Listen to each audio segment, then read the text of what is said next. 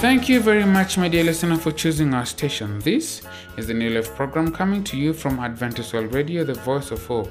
I'm your presenter, Samuel Maangi. Today we'll be having a Bible story from the Bible in Living Sound. The story is about the Lord's Supper. Thereafter, we'll be having Pastor Prosinanga talk about that mirror during the Bible segment. To start off, his song Maisha ya Mwanadamu by Revelation Ministers.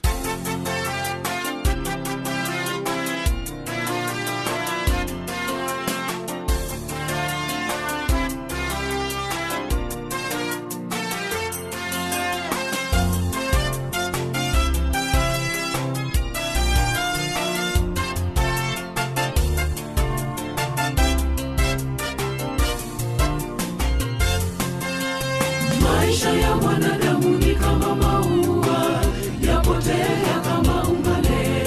Tu wanyonge, tu wadhaifu, machoni pako Mungu Baba. Tunapoyumbishwa na mawimbi makali, kwako Bwana tumekititi. Hatuna hofu wala bezo, Yesu yupo mbele yetu. Maisha ya mwanadamu ni kama maua, yapotea kama umande. Tu wanyonge, tu wadhaifu, machoni pako Mungu Baba. Tunapoyumbishwa na mawimbi makali, kwako Bwana tumekititi. Hatuna hofu wala bezo, Yesu yupo mbele yetu. Tunasemezana kila kukicha, tunasahau Yesu yuko nasi. Tuombeni bila kukoma, kama ingali kuna nafasi. Tumsifu Bwana wa mabwana, yeye ni Mungu wa miungu.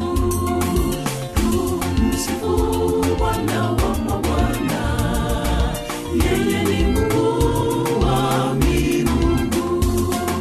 Tunasemezana kila kukicha, tunasahau Yesu yuko nasi.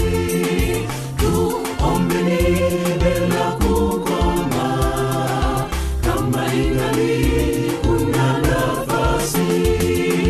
Tumsifu Bwana wa mabwana, yeye ni Mungu wa miungu.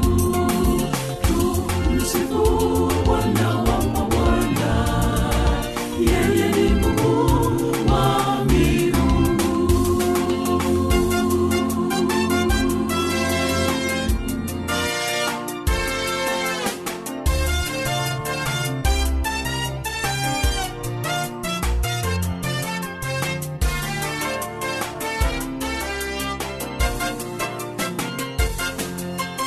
Ombeni na ninayo mtapewa, tafuteni na mtapata, bisheni nani mtafunguliwa.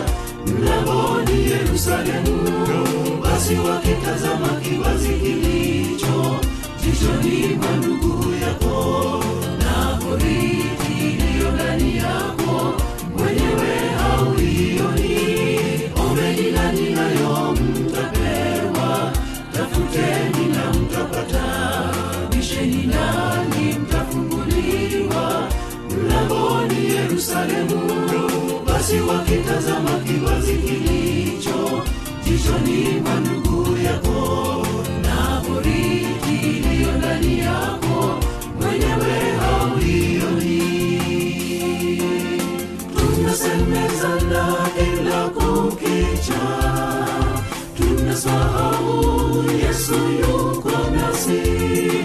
Tuombeni bila kukoma, kama ingali kuna nafasi. Tumsifu Bwana wa mabwana, yeye ni Mungu wa miungu. Tumsifu Bwana wa mabwana, yeye ni Mungu wa miungu. Tunasemezana kila kukicha, tunasahau Yesu yuko nasi, tuombeni bila kukoma, kama ingali kuna nafasi. Tumsifu Bwana wa mabwana, yeye ni Mungu wa miungu. Tumsifu Bwana wa mabwana, yeye ni Mungu wa miungu. Tunasemezana kila kukicha, tunasahau Yesu yuko nasi, tuombeni bila kukoma, kama ingali kuna nafasi. Tumsifu Bwana wa mabwana, yeye ni Mungu wa miungu. Tumsifu Bwana wa mabwana, yeye ni Mungu wa miungu. It is now time to welcome the Bible in living sound to share with us.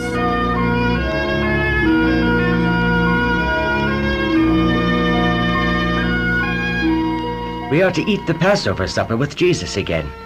I've enjoyed so much the last few Passover seasons that we have spent with Jesus. So have I. I like to hear him tell about the very first Passover supper and why the feast is still called the Passover. Ye shall say, it is the sacrifice of the Lord's Passover, who passed over the houses of the children of Israel in Egypt when he smote the Egyptians. Yes, when Jesus talks about it, I almost feel that I was there myself. Night was just beginning to fall.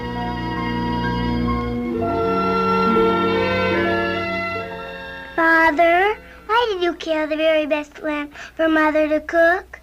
Shouldn't you say it's the best for our sacrifice? This is a special occasion, my child, for tonight God will lead us out of the land of Egypt. And why are you painting that blood on the doorpost, Father? I don't think that looks very pretty.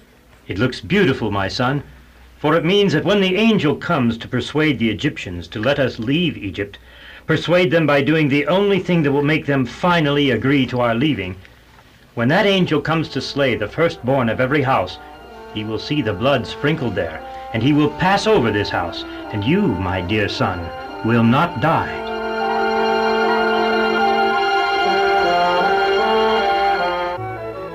Come, my dears, the supper is ready. Do you all have your traveling clothes on and your shoes? Is everything packed and loaded on the animals? Mother, this bread, it's not the nice light kind. You usually make to eat with meat. No, my child. God has specified that this meal must be prepared in haste and eaten in haste, so that we may be ready to leave Egypt the moment that Moses gives us the word. There was no time to make the leavened bread, so God decreed that we eat unleavened bread. Besides, my dear ones, unleavened bread, bread with no yeast, symbolizes life with no sin, and God wants us all to have asked forgiveness for all sins, and to start this journey out of Egypt only after seeking forgiveness most earnestly. But do we have to leave Egypt? This is our home. It is the only home we have known, son, for it was over 200 years ago that Jacob and his children started their journey from Canaan to Egypt. But it has never really been our home. We are slaves here. Always we must do exactly as we are told. We must always do a specified amount of work for the Pharaoh before we can do any of our own work. We must live where we are told, plant what we are told to plant, go where we are told to go. I guess it would be nice if you didn't have to work for Pharaoh every day. Moses told us that when we get out of Egypt, we are to remember this Passover supper, always. And every year we are to eat another supper just like this one, and give thanks to God for leading us out of Egypt. And we mustn't forget either that this supper points forward to the time when the Messiah will deliver us from all sin.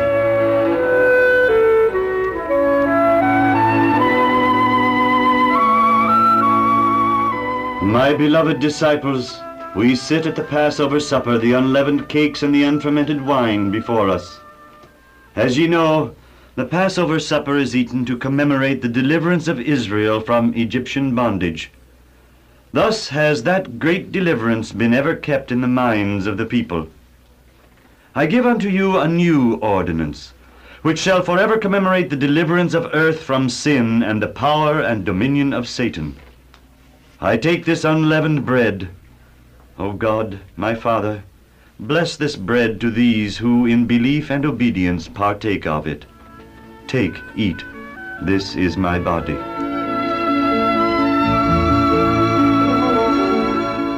O Father, bless this wine to the strengthening of the obedience of those who partake of it. My disciples, all of you must drink of this, for this is my blood of the New Testament, which is shed for man for the remission of sins. But I say unto you, I will not drink henceforth of this fruit of the vine, until that day when I drink it new with you in my Father's kingdom.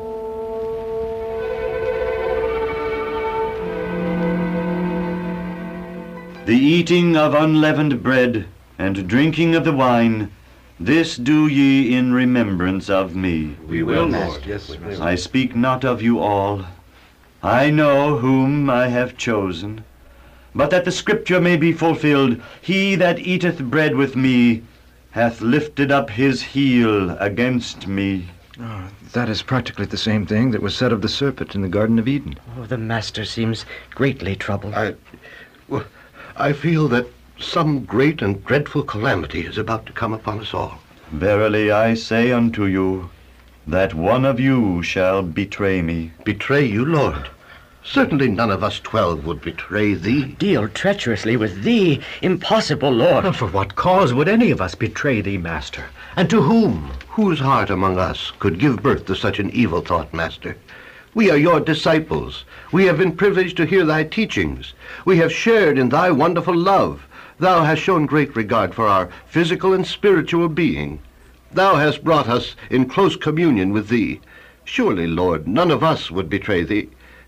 Lord, is it I? Is it I, Lord? Lord, is it I? Lord, who is it? He that dippeth his hand with me in the dish, the same shall betray me. Master, is it I? Thou hast said. What?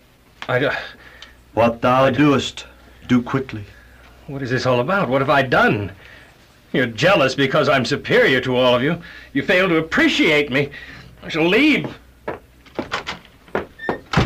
And Judas went out into the darkness of night.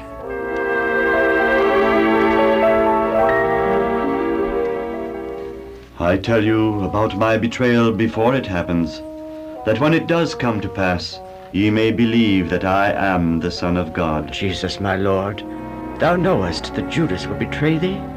Yet thou washed his feet and broke bread with him as well as with us. Did not David the psalmist say, But thou, O Lord, art a God full of compassion and gracious, long-suffering, and plenteous in mercy? Do you mean, then, that we are not to divorce ourselves from, nor ignore him whom we think to be evil? Perchance this may leave him a prey to temptation or drive him into Satan's battleground. Even so. Peace I leave with you. My peace I give unto you.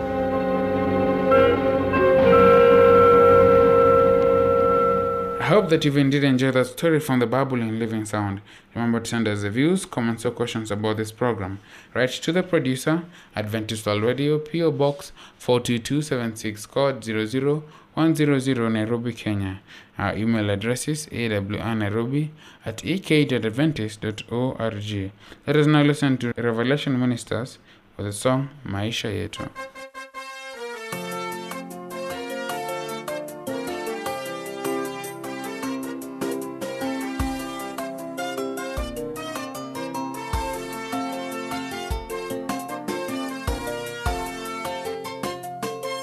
Maisha yetu ya leo yamekuwa na changamoto nyingi. Usikate tamaa ndugu, japo ni machungu, japo ni sitara Bwana. Sisi ni waja wako. Maisha yetu ya leo yamekuwa na changamoto nyingi. Usikate tamaa ndugu, japo ni machungu, japo ni sitara Bwana. Sisi ni waja wako. Pale Kalvari Yesu alitaabika kwa ajili yetu sisi wa dhambi. Shetani ameinuka miongoni mwetu kututikisa tikisa, kutuhangaisha. Maisha yetu twakabidhi kwako, utuongoze tena utupe nguvu. Maisha yetu twakabidhi kwako, utuongoze tena utupe nguvu. Pale Kalvari Yesu alitaabika kwa ajili yetu sisi wa dhambi. Shetani ameinuka miongoni mwetu kututikisa tikisa, kutuhangaisha. Maisha yetu twakabidhi kwako, utuongoze tena utupe nguvu. Maisha yetu twakabidhi kwako, utuongoze tena utupe nguvu.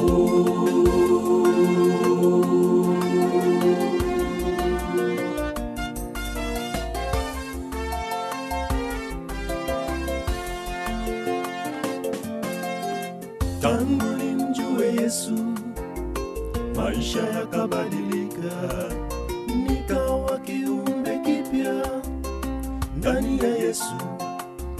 Nilipiga moyo konde, nikaamuru, Yesu yupo, kweli yupo ndani yangu, shetani ashindwe na jeshi lake. Pale Kalvari Yesu alitaabika kwa ajili yetu sisi wa dhambi. Shetani ameinuka miongoni mwetu kututikisa tikisa, kutuhangaisha. Maisha yetu twakabidhi kwako, utuongoze tena utupe nguvu. Maisha yetu twakabidhi kwako, utuongoze tena utupe nguvu. Pale Kalvari Yesu alitaabika kwa ajili yetu sisi wa dhambi. Shetani ameinuka miongoni mwetu kututikisa tikisa, kutuhangaisha. Maisha yetu twakabidhi kwako, utuongoze tena utupe nguvu. Maisha yetu twakabidhi kwako, utuongoze tena utupe nguvu.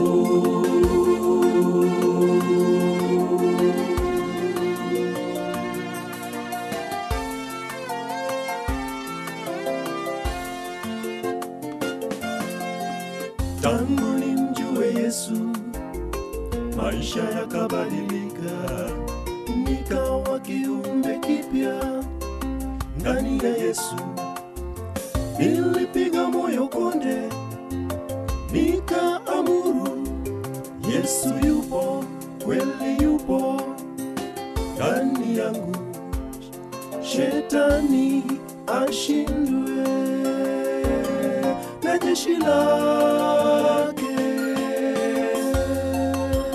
Pale Kalvari Yesu alitaabika kwa ajili yetu sisi wa dhambi. Shetani ameinuka miongoni mwetu kututikisa tikisa, kutuhangaisha. Maisha yetu twakabidhi kwako, utuongoze tena utupe nguvu.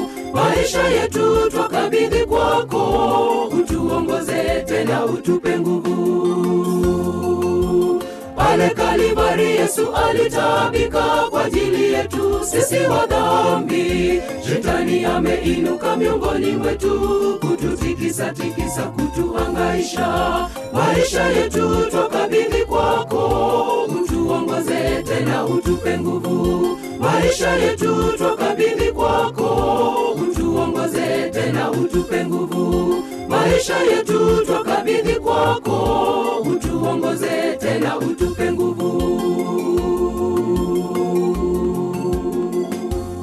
This is Adventist World Radio, the voice of hope. I hope that you're enjoying the show from wherever you are. It is now time for the Bible segment. Join me as I welcome Pastor.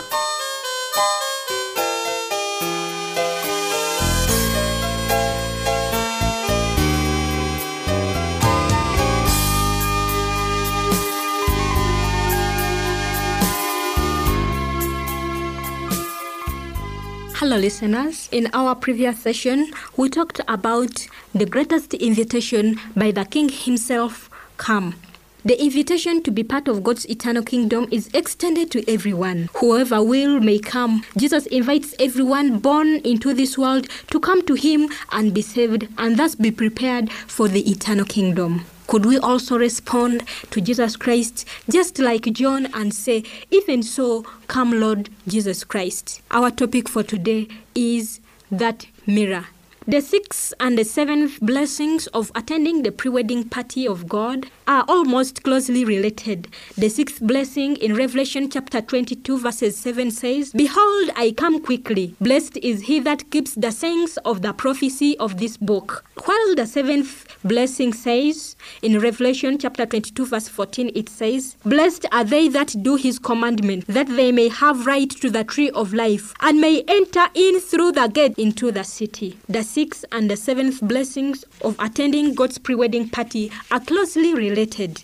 Our title for heaven is the righteousness of Jesus imputed in us. Our fitness for heaven, the righteousness of Christ imparted, represented by the washed robes. The outward evidence of the righteousness of Christ imparted is perfect compliance with the commandments of God. Thus, the washed robes and the obedience of the 10 commandments are close related. None who have the right of truth will enter the city of God as commandment breakers. His law lies at the foundation of his government, in earth and even in heaven to come. If many people have trampled upon the law and despised it on the earth, they will not be taken to heaven to do the same job there. There will be no changes of character when we go to heaven. The character building is going on now. Day by day we build our characters, for good or for bad. The commandment is our mirror to show us exactly how we look like. It will never deceive us or even never flatter us. When it shows that you are a liar, surely you are a liar. But it cannot save us. It will only show us, and it will only reveal to us our nakedness. But it can never provide the garment of righteousness. Jesus is the only one who can provide the garment of righteousness, and Jesus Christ is the garment of righteousness himself. He is the only one who can provide the garment. If we believe in him, then he'll provide the garment. But we may not have the need of the garment if we don't know exactly how we look like. Therefore, there is a necessity for the mirror to show us exactly how we look like. The mirror will show us that we are naked, and therefore when we realize our nakedness, we come to Jesus Christ, who will provide the garment of righteousness. Character is not transferable. One Christian cannot do for the other which he must do for himself. In preparation for heaven, we must fix our characters. The one who started the good work in you, he will also finish it. We may have a promising start. When we accept Jesus Christ, things may be easy. But as we go on, things may even become more difficult, and we may not be prepared to endure until the end. And we end up like the foolish man who built his house on the sand. He did less than he knew that should be done. The sand is the deaf ear to the gospel. When you build on a shifting sand of self, on own efforts, theories, and inventions, you are like the foolish man, living the truth of the gospel, neglecting the 10 commandments, and have personal inventions, theories, and own efforts means that we are like the foolish man who built his house on the sand. When the weather is fine, things may seem to be fine and fair, but when the raging storm comes with the heavy rains, the fall will be great. The wise man built his house on the rock. The difference between the two men is the foundation. He was able to wrestle against the rulers of the darkness because his house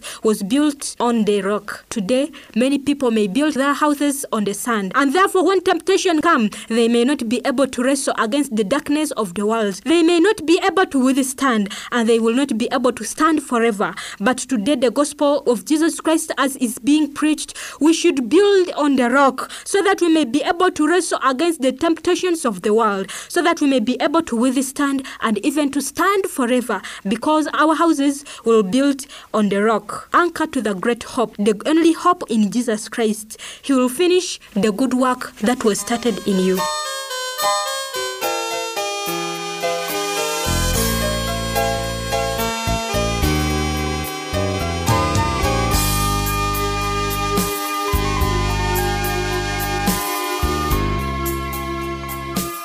We have come to the end of our program for today. Please send us your views, comments, or questions about the program by writing to the producer, Adventist World Radio, PO Box 42276, code 00100, Nairobi, Kenya, or email us through awrnairobi@ek.adventist.org. I've been a host, friend, presenter Samuel Mangi. Maisha ya mwanadamu ni kama maua, yapotea kama umande. Tu wanyonge, tu wadhaifu, machoni pako Mungu Baba. Tunapoyumbishwa na mawimbi makali, wako Bwana tumekititi. Hatuna hofu wala bezo, Yesu yuko mbele yetu. Maisha ya mwanadamu ni kama maua, yapotea kama umande. Tu wanyonge, tu wadhaifu, machoni pako Mungu Baba. Tunapoyumbishwa na mawimbi makali, wako Bwana tumekititi. Hatuna hofu wala bezo, Yesu yuko mbele yetu. Tunasemezana kila kukicha, tunasahau Yesu yuko nasi.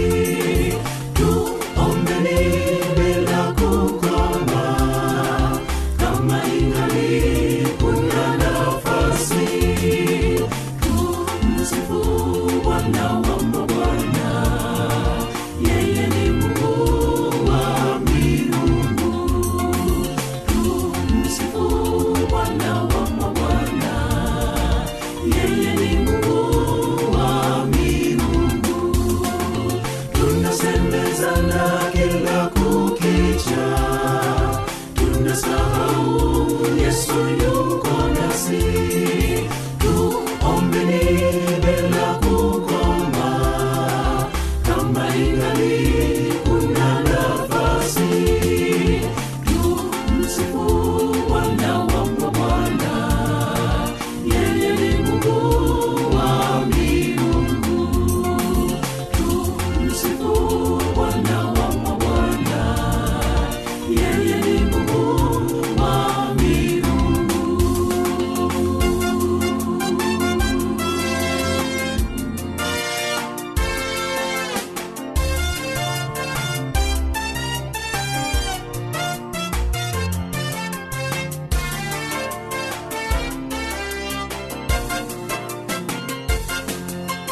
Ombeni na ninayo mtapewa, tafuteni na mtapata, bisheni nanyi mtafunguliwa.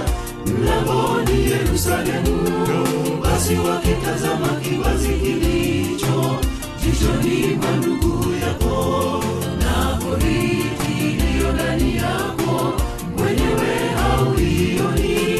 Ombeni na ninayo mtapewa, tafuteni na mtapata, bisheni nanyi mtafunguliwa. Mlangoni Yerusalemu, basi wakitazama